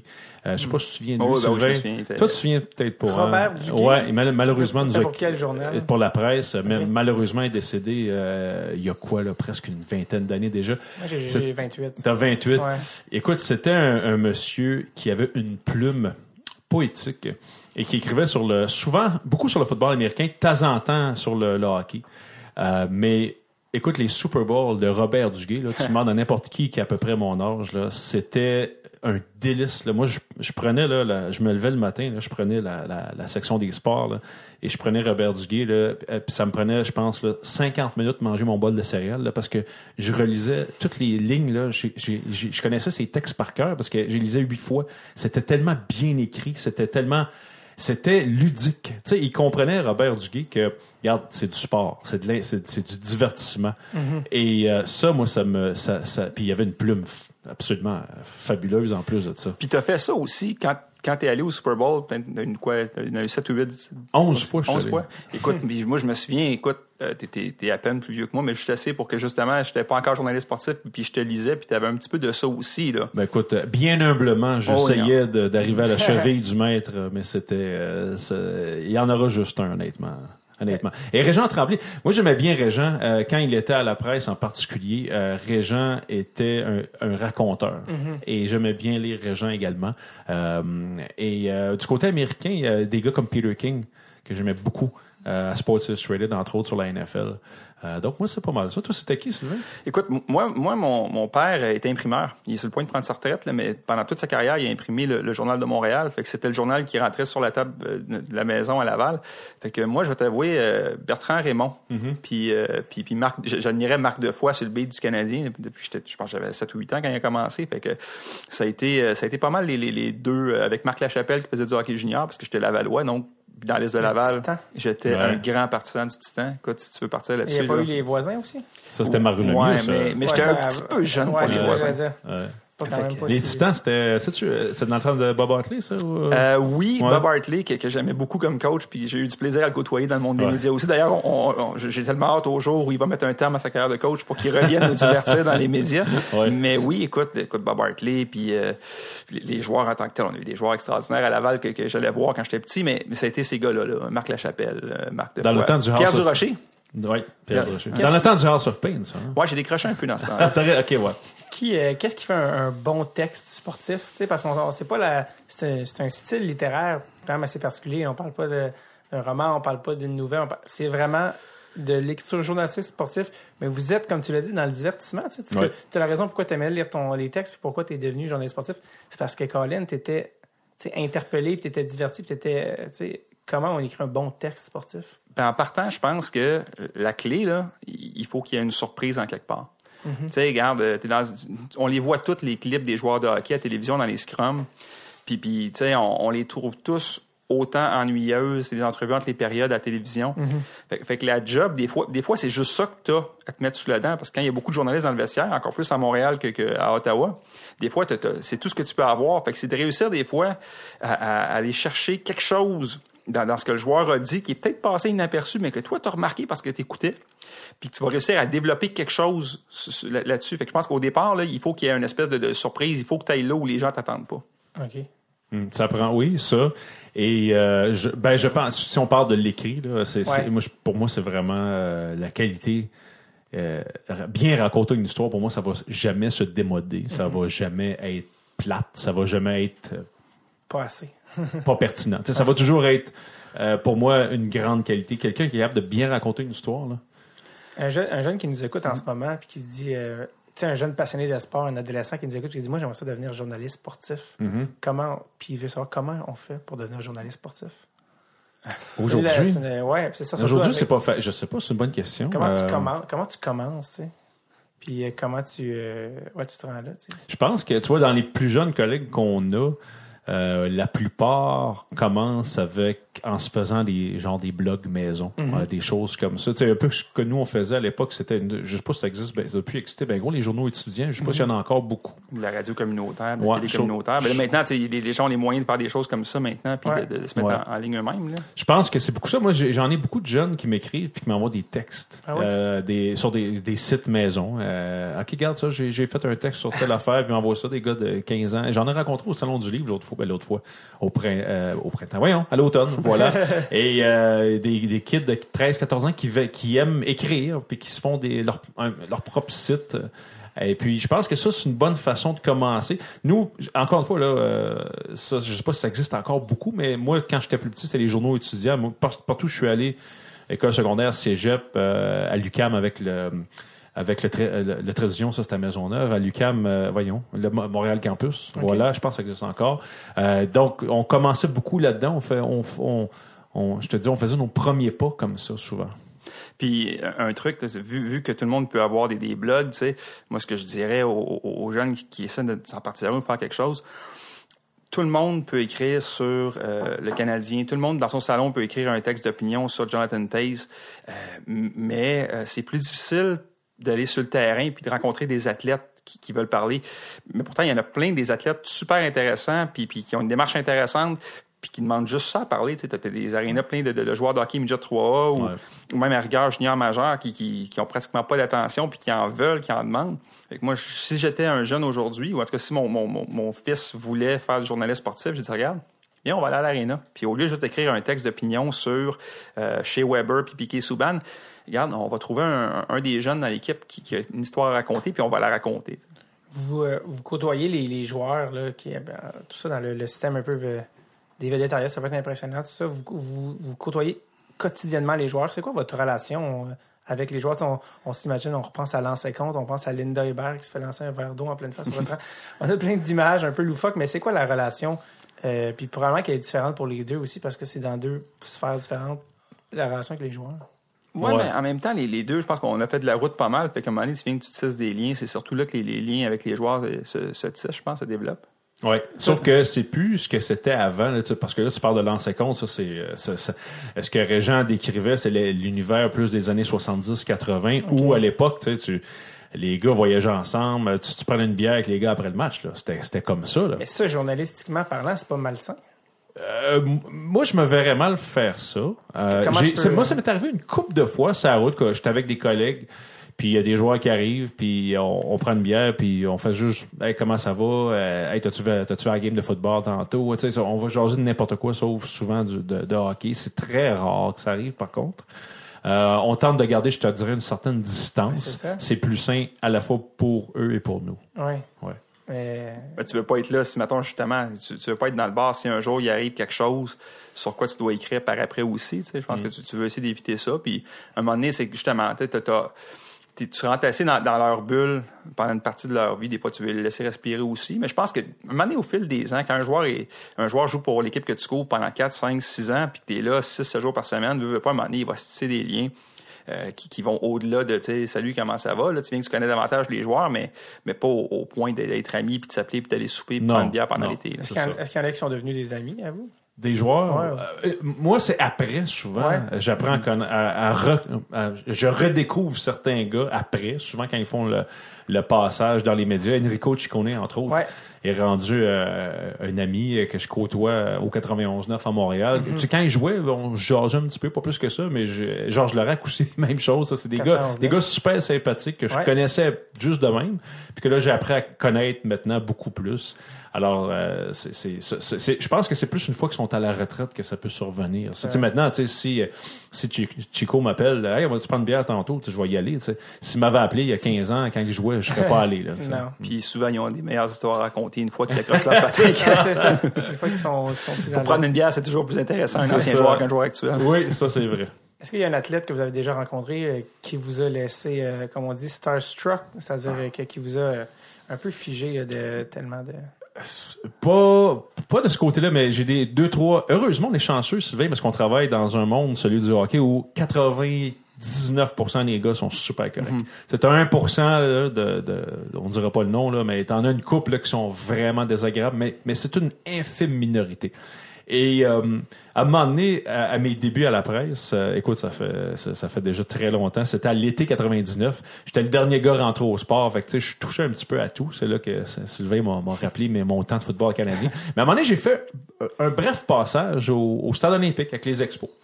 Puis à un moment donné, mon boss à l'époque, Alain de Repentigny, qui était un type fabuleux, il savait bien que j'aimais pas le baseball plus que ça. Il me disait, hey, là, j'ai une mission pour toi. C'était à l'époque des gros bras. Et Mike McGuire et Sammy Sosa étaient là, pour chasser le record des coups de circuit en une saison. Et là, 3 jours de temps, les Cards sont ici, au Stade olympique. Alors, mon boss, Alain II, me dit, là, Mike McGuire est en ville. Va-t'en 3 jours de temps dans le vestiaire des Cards. Ramène-nous une histoire sur Mike McGuire. Là, moi, j'ai comme 25 ans. OK, parfait. M'en va là. Et littéralement, j'ai été... Puis c'est long, là, parce qu'au baseball, le vestiaire il est ouvert comme de 10h, la game est à 19h, mais tu sais, les gars arrivent en milieu d'après-midi. Fait que là, toi, t'arrives à 14h, puis t'attends, puis il est rendu 17h, puis t'attends encore. Pendant 3 jours de temps, Mark McGuire est passé devant moi. Là, je suis comme, OK, Mr. McGuire, yeah, tomorrow. Demain. Il m'a fait ça pendant 3 jours de temps. Puis la dernière journée, j'ai pas le temps. Fait que là, j'ai rappelé mon boss, j'ai dit, je suis désolé. Je viens de rentrer, là. J'ai comme, ça fait 1 mois que je suis à la job. Il m'a donné une mission. T'as 3 jours pour parler avec McGuire. Écoute, je me sentais tellement mal. J'ai dit, Alain, je suis complètement désolé. J'ai rien pour toi. J'ai absolument rien sur Mark McGuire. T'as rien pantoute? Je dis, je l'ai vu dans le métro. Il dit, OK, faites quoi là-dessus? J'ai fait 50 lignes sur le fait que Mark McGuire prenait le métro. Moi, je pense que j'étais là à cette game-là. Je me sens allé voir les Cards dans ces années. En 99. Ouais. Mais tu sais, je pense qu'au baseball, moi j'ai couvert tous les sports en Amérique du Nord. Le baseball et le basket, ce sont probablement les 2 P en termes de, je dirais, de personnalité poche. Lesquels, ça? Basket et baseball. Plus d'ego? Ouais, il y a beaucoup, puis plein de gars qui en ont rien à sacrer que tu sois là, puis que ça leur tente pas de se raconter, puis qui veulent rien savoir de toi, puis les autres là se raconter, puis répondre à des questions là, ça fait pas partie de leur description de tâche. Y a-t-il quelqu'un qui t'a marqué comme étant la personne la moins sympathique que t'as croisée? Charles Oakley, qui était un joueur de basket, qui a joué brièvement avec les Raptors de Toronto, qui m'a littéralement envoyé promener, là, solide là. Puis Lawrence Phillips. Tu fais ça, Dans Lawrence ces Alouettes, Phillips? oui, dans ces années-là. Porteur de ballon, Ouais. ça a été la seule fois où j'ai eu peur physiquement. Ben voyons. C'était un gars, Lawrence Phillips, qui était un porteur de ballon au passé trouble, qui a eu des problèmes de violence conjugale. D'ailleurs, il est décédé. Il est aujourd'hui, je décédé pense. en prison, Ouais, d'ailleurs. C'est pas du tout une histoire cliché de joueur de football. Mais Non, mais lui, là, c'était un cas d'exception. Ouais. D'ailleurs, un documentaire là, qui circule ces jours-ci, allez voir ça, là, c'est assez particulier. Puis je me souviens, une fois, j'avais écrit un texte sur lui, sur son passé. Okay. Évidemment, on avait déterré des affaires pas le fun, mais regarde, qu'est-ce que tu veux, c'est comme ça. Et on était dans un hall d'hôtel à Calgary. Il était à ce moment-là avec les Stampeders, puis il m'avait vu avec, à l'époque, Serge Leminx du Journal de Montréal, puis il avait fait exprès pour me rentrer dedans, tu sais, sans, tu sais... oui, quand même. Et j'ai eu peur, là, parce que c'était un gars, là, premièrement, c'est un fou. C'est un gars qui avait un gros problème, un lourd passé criminel, puis deuxièmement, c'est un gars complètement imprévisible. Alors, il va-tu me sacrer un coup de poing dans la face? Il va-tu, je sais pas, là. Puis finalement, il est parti. Mais c'est pas arrivé souvent. Là, c'est proche. mais je me souviens d'avoir eu peur cette fois-là. Est-ce que... Ouais, en fait, tu parlais des moi, c'est mes parlé d'histoires comme ça, là, mais Starstruck, écoute, c'est moins fréquent maintenant. Tu sais, on vieillit un peu. Maintenant que je suis plus vieux un peu que les athlètes que j'interviewe, ça arrive moins souvent. Je te dirais, c'est plus difficile d'être impressionné par quelqu'un qui est la moitié de ton âge. Ouais. J'ai eu plus de difficultés avec les anciens joueurs quand j'ai commencé. Tu sais, les héros de mon enfance comme Mike Bossy, Wayne Gretzky, coaché à Phoenix. J'ai déjà gelé dans une mêlée de presse. Je voulais poser une question. J'ai pas été capable. Gretzky, c'était mon préféré. Mais la fois où j'ai été le plus marqué, c'est Mohamed Ali. Qui était, là, on parle du football canadien à tout bout de champ. Là. C'était un match des Renegades, justement, contre les Argonauts, ma première saison en 2002. Puis Ali était l'invité d'honneur. Il faisait une activité pour le Parkinson. Puis j'étais assis sur le bord de l'allée pour la conférence de presse. Puis il est passé à côté de moi. Puis je sais pas pourquoi il m'a choisi moi, mais il a ouvert le revers de son veston. Il a pris une grosse liasse de faux billets d'$1 million. Il m'a donné un, tu sais, parce que c'était une affaire qui s'expliquait pas. Puis, mais après ça, il m'a donné le billet, puis là, j'ai levé les yeux. Une fois que j'ai vu que j'avais dans les mains, je l'ai regardé. Puis, il me pointait, puis il me regardait avec ses yeux là, méchants. Puis, c'était un homme dans la soixantaine à ce moment-là, affaibli par le Parkinson. Et je te jure, il m'a regardé, je l'ai regardé dans les yeux, mon sang a glacé. Juste la demi-seconde, j'avais 24-25 ans moi aussi. Puis, je me suis dit, là, j'ai pensé, j'ai dit, écoute, cet homme-là, avec ses yeux-là, à 30 ans, c'est sûr que moi, je suis dans la ligne contre lui. Là, regarde, j'enlève mes gants. C'est fini. Merci. Okay. Et pourquoi il voulait te donner un faux billet de $1 million? C'était quoi l'histoire? Il l'a fait à 3-4 personnes après moi. J'étais le premier. Là. Puis, on a posé des questions. En fait, on a posé des questions en conférence de presse. Il y a personne qui a osé lui demander. OK. Et j'ai ressorti cette histoire-là quand il est décédé, justement, lui aussi, l'année dernière. Mais c'était quoi? Il devait avoir, le billet, il devait avoir de quoi de commercial? C'était-tu un sponsor? C'était-tu une promotion? Non, mais écoute, on n'a jamais posé la question. Puis moi, j'étais bien trop... J'ai resté tranquille dans mon siège. J'aurais pas parlé pendant 1 heure. Là. J'ai vraiment... Il m'a regardé, il m'a intimidé. Puis aujourd'hui, je regarde le faux billet, c'est la Statue de la Liberté, mais elle a un œil au beurre noir. Fait qu'il y avait sûrement une histoire à raconter, c'est ça, mais personne n'a osé lui demander. Okay. C'est bon. Moi, mais tu sais, dans les... J'ai parlé de quoi de malheureux, mais dans les choses plus heureuses, un peu plus comme toi, moi, c'est Henri Richard, parce que mon père était un grand fan de Maurice. Et à un moment donné, avant qu'Henri devienne vraiment malade, j'ai eu le grand privilège de pouvoir lui parler. C'est une activité promotionnelle avec il y avait plein d'anciens, il y avait Marcel Dienne qui était là. Puis Henri m'a raconté son but. Il avait fait un gros but en 66, un but controversé à l'époque là, qui avait déchaîné les passions. Puis Henri m'avait raconté tous les détails du but. J'avais écrit ça. Puis j'avais appelé mon père en arrivant. Je me souviens de ça. J'avais, hey papa, tu sais qu'est-ce qui est arrivé en 66 là, quand Henri a marqué le but. Puis là, j'ai tout raconté les détails à mon père. Puis j'avais l'impression que j'apprenais de quoi à mon père. T'sais, moi, j'étais même pas né en 66, mais mon père, ça avait été un grand match là, de ce qui me comptait. Puis j'avais tout raconté les détails de ça. Puis j'étais très impressionné. Henri, il y avait... Je pense qu'il y avait 8 bagues. Je pense qu'il y en a 11 en tout. Là, mais je pense que cette journée-là, il y en avait juste sorti 8, je pense. Puis là, il y avait tout ça dans ses mains. Puis là, je regardais ce gars-là avec toutes les bagues de la Coupe Stanley. Je disais, on reverra plus jamais ça. Non, impossible. Juste 8, ça, c'était un mercredi d'habitude. Mais tu sais, on dit, là, le cliché, les records sont faits pour être battus, là, mais ça, c'est pas vrai. Il y en a une coupe qui seront jamais battues, puis 11 bagues de la Coupe Stanley pour un gars, là, oublie ça. Comme joueur, impossible. Il y a des contextes historiques là, qui sont bons. Ou les 200... Gretzky, c'est combien? 215 points en une saison? 92 buts, ouais, c'est ça. Ça sera jamais battu non plus. À moins qu'il change enfin les règlements puis qu'il agrandisse les filets beaucoup pour marquer plus de buts, mais sinon... Le genre de gars que les gens qui faisait des poules à l'époque. Tu devais choisir Gretzky passe ou Gretzky but. Tu peux pas prendre les deux parce que tu gagnais le pool. C'est ça. Tu gagnais le pool. Si Mario Lemieux était là, t'étais pas loin en arrière. Mario Lemieux n'a pas une saison de 199 points. Ouais, il y a une grosse saison. Et c'est une partie où il y avait même pas. Et c'est une année où il n'y avait même pas joué toutes les parties. Donc il aurait fait 200 points, mais. Souvent blessé, Mario, malheureusement. J'ai eu la chance de l'avoir joué. Une chance. J'ai vécu ça. Mais non, je l'ai aussi enchaîné juste pour vraiment aller couvrir tout. Justement, je vais te parler de Sylvain des Sénateurs parce que malgré la folie de Montréal cette année en série, c'est les Sénateurs qui ont porté le flambeau canadien, même si on veut, puis qui se sont rendus à quoi? 1 ou 2 buts de la finale de la Coupe Stanley? Un but, en fait, ils ont perdu en deuxième prolongation. Ah oui, c'est ça, c'est vraiment la prolongation. Vraiment, un but d'être en finale de la Coupe Stanley. C'était comment à Ottawa? Là, à Montréal, on le sait comment c'est, mais à Ottawa, c'était quoi? Ottawa, c'est un marché c'est assez particulier. C'est une ville où, écoute, c'est difficile de faire sortir les gens, c'est difficile de les faire réagir.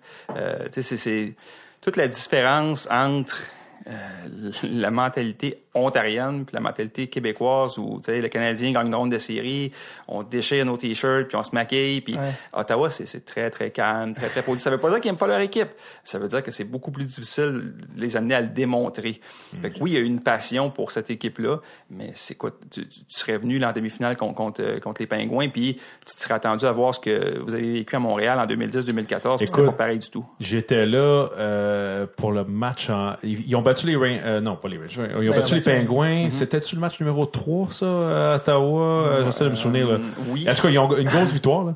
Et après le match, nous autres, on reste tous au centre-ville. On était une gang de Montréal, de journalistes de Montréal, une gang de journalistes d'un peu partout, de toute façon. Puis là, on se dit, hey, après le match, ça va être le fun. On va aller prendre une bière en ville. Ça va être intéressant. T'sais. Et là, je débarque, je mets mon ordinateur dans ma chambre, je m'en vais en arrière sur la rue Sparks. Là, il y a plein il y a des pubs, des terrasses fermées. Ouais. Tout était fermé. Et là, je vais voir, à un moment donné, après 3-4 places, je suis pas les nerfs, je rentre dans une place, je vais voir la fille, je dis, là, non, vous n'êtes pas fermé, là, votre club vient de gagner, on peut-tu prendre une bière? Oui, mais on s'excuse, il est minuit, c'est ça. Et j'ai trouvé ça vraiment particulier, ça. Je m'attendais à ce que la ville, là, soit sans dessous, que le party roule jusqu'à 4 heures du matin. Et ça finit, on s'est ramassé 75 journalistes dans le lobby de l'hôtel à prendre nos bières dans le lobby de l'hôtel. Ah non, on était à Ottawa, mais on trouvait pas de place.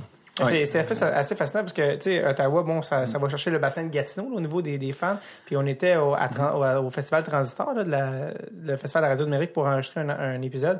Puis je me souviens, on est arrivé, je pense que c'était un samedi soir, vendredi ou samedi soir, je pense samedi soir. Puis je me souviens, quand j'ai marché de l'hôtel au centre-ville, où il y avait les lieux pour l'enregistrement des podcasts, la soirée est encore jeune qui était sold out, j'ai croisé une gang de personnes de l'hôtel au centre-ville, puis c'est les gars de la soirée qui revenaient à l'hôtel. Ah ouais, c'est ça. J'étais comme, mais voyons. Peut-être que aussi, Sylvain, tu me corrigeras si j'ai tort, mais je pense que ça aide pas le lieu. Et j'ai l'impression qu'après la game, là, le monde saute dans leur char et ils rentrent à la maison. Oui, c'est sûr qu'il y a ça aussi, mais je veux dire, regarde, l'aréna va être amenée au centre-ville puis ça changera pas tout. Tu penses pas? Non? Ça va aider. Oui, non, ça va aider pour créer un petit peu de vie. Ouais. Sauf que c'est ça, si tu penses recréer l'ambiance qu'il y a à Montréal ou dans une... Puis Nashville, on en parle beaucoup, c'est un succès. Pourquoi? Parce qu'ils ont mis une des raisons, ils ont mis l'aréna exactement downtown. Là, la fameuse rue Broadway, il y a tous les bars, puis la musique, c'est sur le coin. Là. Alors, ils ont eu la bonne idée de faire ça. Puis les clubs qui ont eu la mauvaise idée dans les années 90, Ottawa, c'est pas les seuls, là, à mettre un building dans un champ sur le bord d'une autoroute. Là. Parce que c'est pas des succès. Pour les gens qui ne le savent pas, l'aréna des Sénateurs est à Canada. Dans un champ sur le bord de l'autoroute. Oui. Ouais. J'ai écrit, moi, présentement, avec Catherine Levac sur son spectacle, puis elle vient de l'Est ontarien, puis elle a un numéro sur les Sénateurs, comment c'est pas facile d'être fan des Sénateurs, parce que non seulement personne t'aime, mais personne t'haït. C'est pas faux. Hein. Et elle a une blague où elle dit... c'est ça, les gens savent pas ça, mais les Sénateurs jouent pas à Ottawa, ils jouent à Canada, qui est en fait une ville de douchebag à une demi-heure de là. C'est comme si les Canadiens jouaient à Boisbriand. Et c'est vrai tout ça, et c'est même ça a même engendré que je pense que c'est la seule. Ça crée une autoroute, pas un pont privé ou une autoroute privée, c'est quoi le seul? Oui, un viaduc. Un viaduc, le seul viaduc privé au Canada, quelque chose comme ça, parce que quand la game finit, puis t'as quoi, 15-20 000 personnes qu'il faut qu'ils sortent, il y a comme une sortie, je sais pas trop quoi, c'est comme un peu catastrophique, là, cet emplacement. Mais tout ça, c'est vrai, sauf que du jour au lendemain, je pense qu'il y a des gens qui pensent qu'il va y avoir un miracle qui va se produire le jour où l'équipe va déménager au centre-ville. Regarde, je vais te donner un exemple. Ça va aider, là. Oui, ça va aider. Mais est-ce que c'est officiel que ça se fait? C'est ça c'est officiel à 75%. Il reste encore des détails à passer parce que c'est des terres de la couronne qui doivent être cédées au secteur privé, fait que c'est toujours extrêmement compliqué. Moi, je pense que ça va se faire, mais je voulais en venir à te parler du marché pour que tu comprennes un petit peu. Ouais. Il y a pas si longtemps, j'ai regardé les nouvelles à TVA régionale à Gatineau, puis il y avait un reportage super intéressant sur une activité, là, c'est le 150e du Canada cet été, puis Ottawa fait une espèce de gros party qui ressemble un petit peu au 375e de Montréal, dans le sens que, tu sais, on en parle beaucoup. C'est pas que pas aussi cher. Ben, en tout cas, probablement. Mais tu sais, il y avait un reportage aux nouvelles sur un espèce de spectacle qui va se faire souterrain, parce que là, ils sont en train de creuser un train léger à Ottawa, puis les trains pas opérationnels, fait qu'une espèce de projection son et lumière. Le reportage a l'air extraordinaire, puis le spectacle roule tout l'été, puis c'est gratuit. Puis à la fin du reportage, et nous en sommes à la question du jour. On vous a demandé, allez-vous profiter des célébrations du 150e d'Ottawa? Vous avez répondu non à 81%. fait que c'est le marché. C'est vraiment, là, écoute... On n'a pas le cœur à la fête. Ben, tu sais, la réputation n'est pas née nulle part. Ouais. Je veux dire, regarde, c'est une mentalité différente. Puis faire sortir les gens de chez eux le soir après 5 heures, c'est extrêmement difficile. Et ce qui nous amène directement au... l'incident des séries 2017, les fameux 2000 sièges vides en demi-finale de la Coupe Stanley à Montréal, pas à Montréal, justement, à Ottawa, ce qui est comme impensable à Montréal. Qu'est-ce qui s'est passé avec ça? Est-ce que c'est vrai qu'il y avait 2000 sièges vides? Est-ce que ça a été... moi, je les ai vus au poste. Oui, non, c'était pas exagéré. Là. Écoute, tu pars avec l'idée que... tu as un marché tu veux comparer Montréal puis Ottawa, tu pars d'une ville qui a environ 3,5 millions de population à une ville qui, avec Gatineau, puis en étirant un peu, tu vas chercher 1 million. Fait qu'en partant, le marché est beaucoup plus petit. C'est pas plus que ça, j'aurais cru plus. Tu bosses un peu de millions, mais tout juste à Ottawa, okay. Avec Gatineau puis l'Est ontarien autour. Là. Puis là où tu peux pas comparer non plus avec les villes comme Edmonton puis Calgary à 1 million de population dans l'Ouest, c'est que eux, ils ont l'industrie du pétrole qui aide beaucoup l'équipe, qui achète des billets de saison, qui loue des loges. À Ottawa, c'est le gouvernement fédéral, l'employeur numéro 1, puis le gouvernement n'achète pas de billets, pour les raisons qu'on connaît. T'sais, avant, il pesait peut-être un petit peu plus, mais là, maintenant, les partenaires du gouvernement, ils sont pas graissés la patte d'aucune façon. Fait que les sénateurs ont besoin, pour remplir leur aréna, du soutien du partisan moyen pour acheter des billets de saison, plus que n'importe quelle équipe canadienne. Puis, même les Winnipeg? Ben, Winnipeg, ça se compare un peu, mais même ça, Winnipeg, tu as une activité économique à Winnipeg, c'est pour toute la province, tandis qu'à Ottawa, l'activité économique est à Toronto. Puis Ottawa, c'est vraiment le gouvernement qui est le moteur économique, fait que ça fait en sorte que il faut que tu vendes beaucoup de billets de saison à tes professionnels, des gens qui ont un peu les moyens. Puis après 10 ans de plus ou moins une équipe qui faisait du surplace, qui attirait pas beaucoup qui inspirait pas grand-chose, ben à un moment donné, la base de billets de saison s'est effritée, fait que ça fait en sorte que tu as beaucoup de billets à vendre à l'unité pour chaque match. Puis quand, mettons, là, je me rappelle le match contre les Pingouins qui s'est pas vendu, ben les sénateurs tiraient de l'arrière dans la série, fait que les gens se disent, bon, plutôt qu'ils venaient de perdre 7-0. C'est le match numéro 5. Ils venaient de perdre 7-0 dans le match numéro 4 à Pittsburgh. Ils faisaient face à l'élimination. Les gens se sont dit, si tant qu'à aller les voir se faire éliminer, on va rester à la maison. Moi, c'est ce que je pense, en tout cas. Puis c'est ça qui s'est passé. C'est fou. Puis c'est sûr que tu vois, moi, je suis parti de mon hôtel à 16h30 à Ottawa, puis je suis arrivé, je pense, à 18h15. Ouais, c'est ça. Une autoroute pour se rendre à Fait qu'il y a ce boulot aussi qui est bien difficile. Puis c'est pas pratique. Puis si t'es plus ou moins motivé, là, tu te dis, non, l'autoroute, on oublie ça. T'sais, alors que si c'était à pied, tu peux y aller au centre-ville. Je pense d'ailleurs, l'aréna va-tu être dans le coin du stade de football, par hasard? Non, l'aréna va être dans le coin du musée de la guerre. OK. Direct sur la ligne du train léger qui s'en vient en 2018. T'sais, là, en fait, c'est que là, ils font la réflexion qu'ils auraient dû faire il y a 30 ans quand ils ont emmené l'équipe. Mais c'était pour toutes sortes de raisons, ça s'est pas produit comme ça. Puis là, ils vivent avec les erreurs qu'ils ont faites il y a 30 ans. C'est quoi un timeline réaliste pour la nouvelle aréna à Ottawa? Moi, réaliste. On n'oublie pas qu'on deal avec justement la commission de la capitale nationale, puis tout ce que ça implique. Moi, je te dirais que si dans 6 ans, on a un aréna, ben ça va être beau. 6 ans. Et on est en 2017. Et ce qui était intéressant de noter, le building a été construit en 96, et il a l'air d'avoir 30 ans de plus que le Centre Bell. Ah ouais. Il est mal entretenu. C'est un désastre technologique. Il y a un ascenseur qui marche jamais. Le Wi-Fi, il arrête, il repart. Tu sais quoi, c'est incroyable.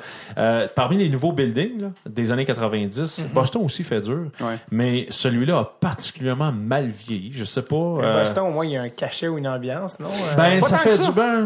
Garden. Je trouve que ça a mal vieilli. Il y a de l'air vieux, lui aussi. Ouais. Honnêtement, là, le Centre Bell à Montréal, ils ont fait un travail phénoménal, je trouve, avec d'apporter des améliorations presque à chaque année. Ouais. Mais à Ottawa, ils n'ont pas fait ça. À Boston, Boston aussi, ça fait dur. Boston, ils n'ont pas réussi à transporter l'ambiance du vieux Garden au nouveau Garden. Je pourrais pas témoigner de... T'es-tu allé au l'ancien Garden, toi? Non, mais dans mon cœur, j'y étais. OK. C'est ce que je pensais. Non, ça faisait parler beaucoup quand on était plus jeune. Il me semble, moi, j'y allais souvent au nouveau Garden, puis je semble que c'est un aréna complètement anonyme. Il se passe rien là. Non. Je veux terminer avec, en parlant, Richard, tu as écrit des livres. Parce que je pense pas que tout le monde qui te lit dans la presse sait nécessairement. Mais tu as 2 livres à ton actif. Oui. J'avais écrit en 2011 un livre sur les masques de gardien de but que j'ai eu bien du plaisir à faire ça. Et le dernier, c'est donc l'année passée, là, l'équipe qui ne devait pas gagner sur la Coupe Stanley de 86 du Canadien. L'équipe de 86 du Canadien. Oui. Et pourquoi? Parce que c'est l'équipe la plus surprenante à avoir gagné la Coupe Stanley depuis l'expansion des cadres de 67. Comment t'es tombé sur comme ce sujet-là? C'est quelque chose que tu savais depuis longtemps ou c'est comme un genre de...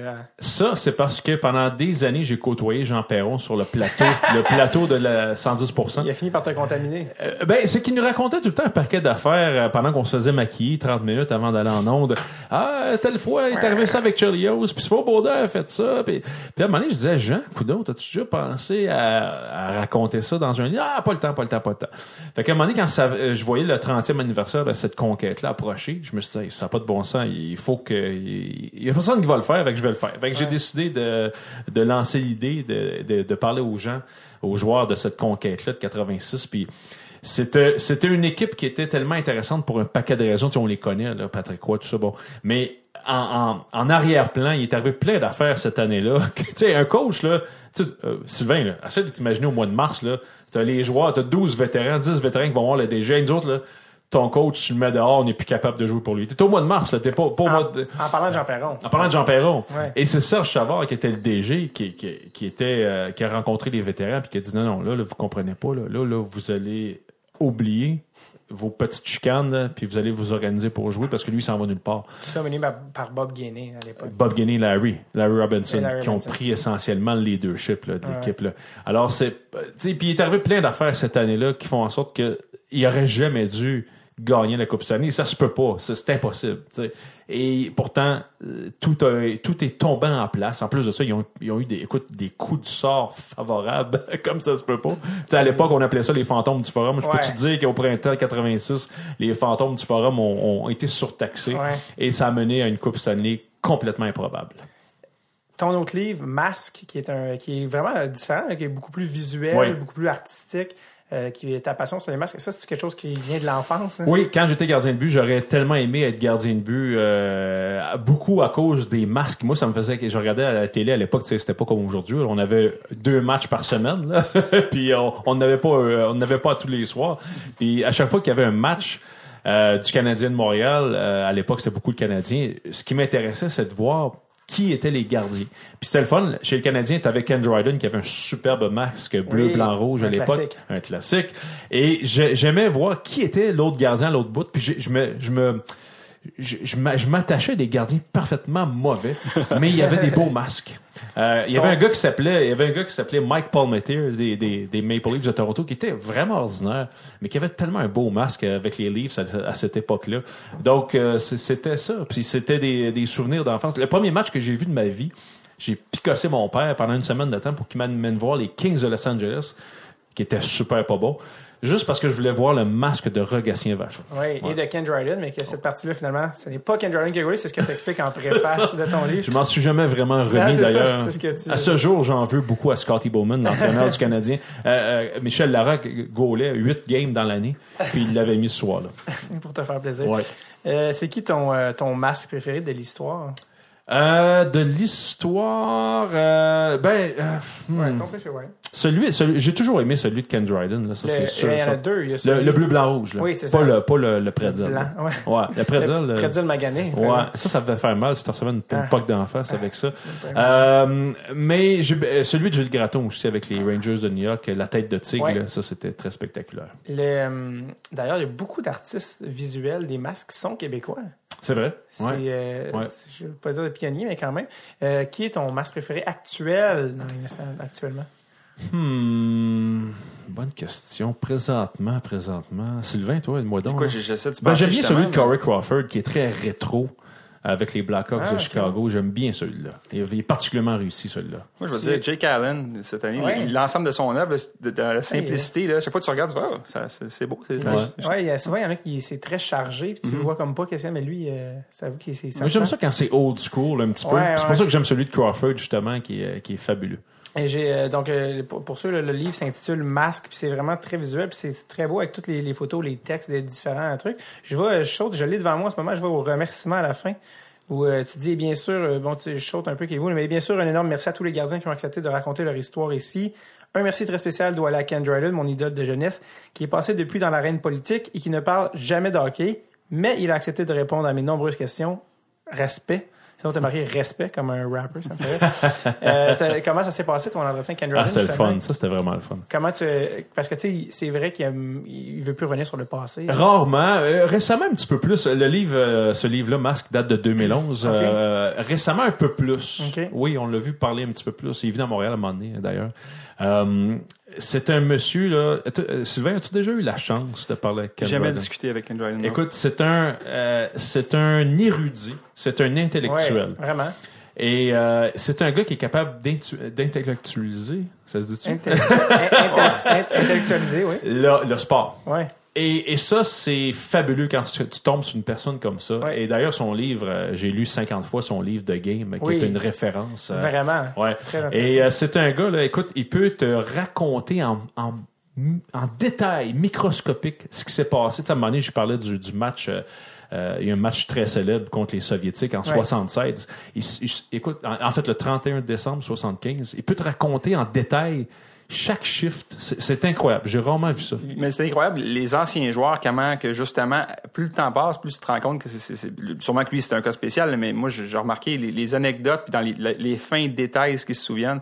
Je te dis, les anciens joueurs sont souvent plus intéressants que les nouveaux joueurs parce qu'ils ont plus envie de raconter leur histoire. Écoute, s'il y a quelque chose que j'ai appris dans la première saison de podcast, c'est vraiment ça, parce que quelqu'un de 30 ans qui joue en ce moment dans la Ligue nationale a beaucoup de choses à surveiller à dire, a moins de vécu, puis a beaucoup de choses à surveiller à ne pas dire, alors que quelqu'un qui en a 60...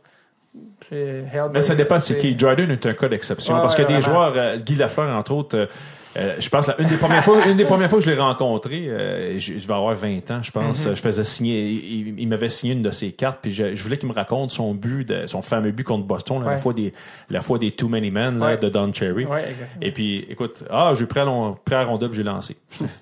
J'étais super déçu. Je pensais qu'il allait avoir un paquet de détails, mais tu sais, pour lui, c'était comme juste un autre match. Ça vieillit moins bien aussi ces buts-là, tu regardes, tu fais comme, mon Dieu, tous ces buts de la ligne rouge. Ouais, c'est ça. C'est le papillon, ça ne leur tentait pas.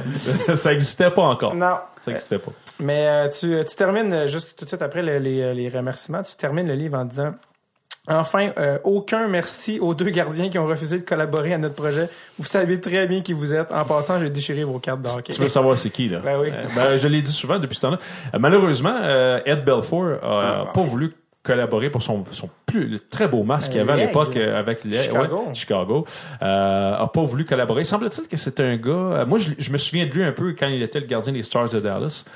C'est un gars un peu difficile d'accès. Il y a eu beaucoup aussi de démêlés avec la justice, beaucoup d'alcool au volant. Également.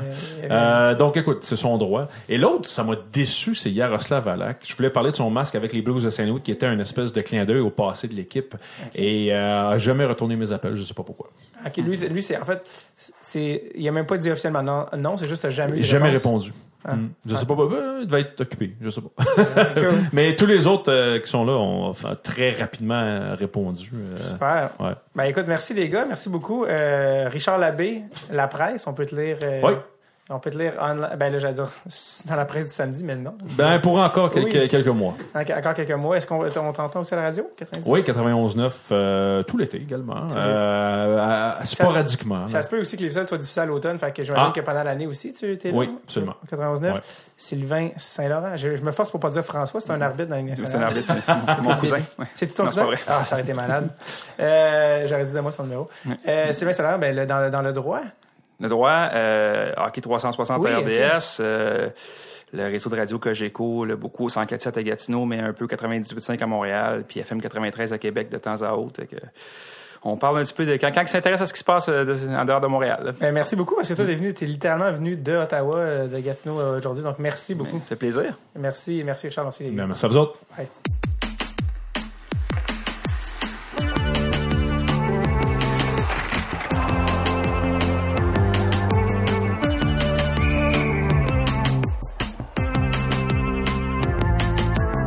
Merci à Richard Labbé et Sylvain Saint-Laurent de leur passage. J'ai beaucoup apprécié ma rencontre avec les boys.